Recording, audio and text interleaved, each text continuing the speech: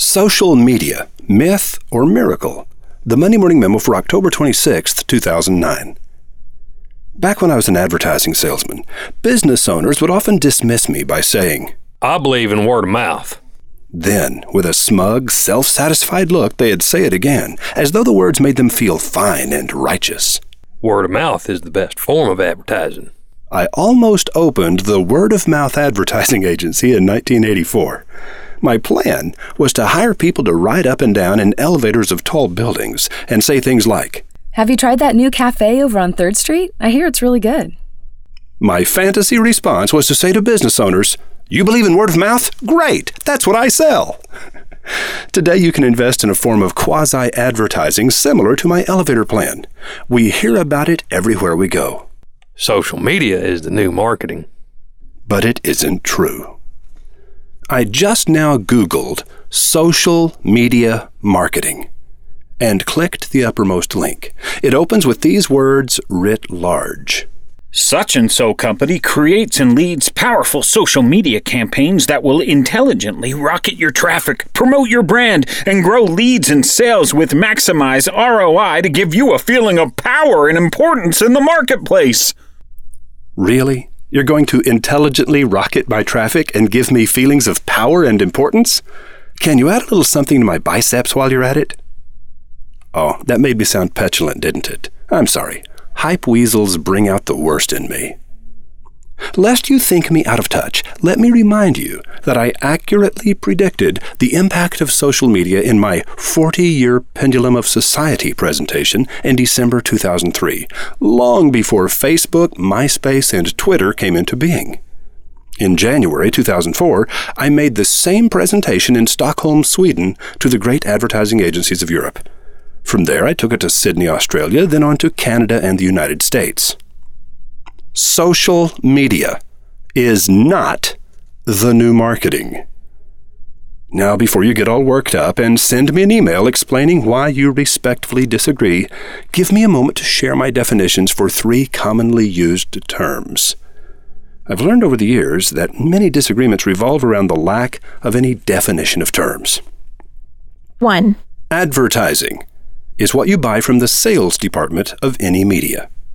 2. Public relations are what you get for free from the news department of any media. 3. Social media is word of mouth empowered by internet and cell phone technologies. Now, based on these definitions, the purchase of targeted ads on Facebook would be classified as advertising, not as social media. Reuters, October 8, 2009. 3/4 of small businesses say they have not found sites such as Facebook, Twitter, and LinkedIn helpful for generating business leads or expanding business in the past year, according to a survey conducted for Citibank's small business of 500 U.S. businesses with fewer than 100 employees. If you haven't yet invested a few hundred hours in a social media campaign for your business, let Reuters and me save you the time. 3/4 of the businesses who have tried it were disappointed in the results. Are there business examples of success using social media? Of course there are.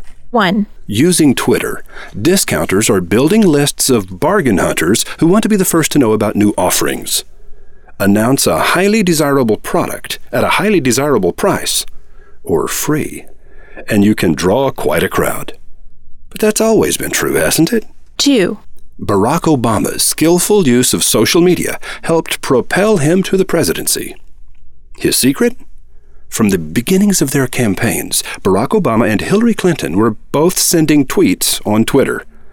The difference is that when Obama had 44,596 subscribers following his tweets, he was following 46,252 others.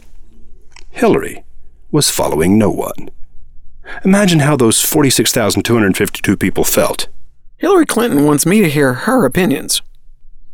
Barack Obama wants to hear my opinions. 3. Feasibility studies are hugely enhanced by social media. A single question, Who likes the flavor of bacon? resulted in 35,000 possible customers, 10,000 inquiries, and 3,500 sales of bacon salt. 4. Entertainment has always triggered word of mouth. People will stand in the lobby and text their opinions to their friends before ever leaving the theater. Are you in the entertainment business? Bottom line. 1, Not every media is equally suited to leverage social media. 2, Many businesses are jumping onto the social media bandwagon without understanding the limitations of the vehicle. 3, Social media is not a replacement for advertising. 4, The most universal benefit of social media is that you can search your own company name on Facebook, etc., and find out what's being said about you. 5, The business benefits of social media often fall short of an acceptable return on the time invested. 6, Create ecstatically happy customers, and they'll spread the word through social media. Create disgruntled customers, and they'll spread bad word even faster. 7, Focus your attention on your customers. Social media will take care of itself. Now go get ready for Christmas. Roy H. Williams. P.S.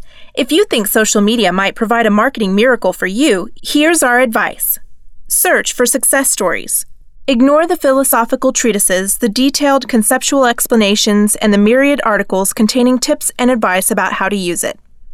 Look for detailed stories of how actual people have actually used social media to trigger the kinds of results you need. We believe you'll find, as we have, that most of the success stories fall squarely into the 4 categories of success we've mentioned previously.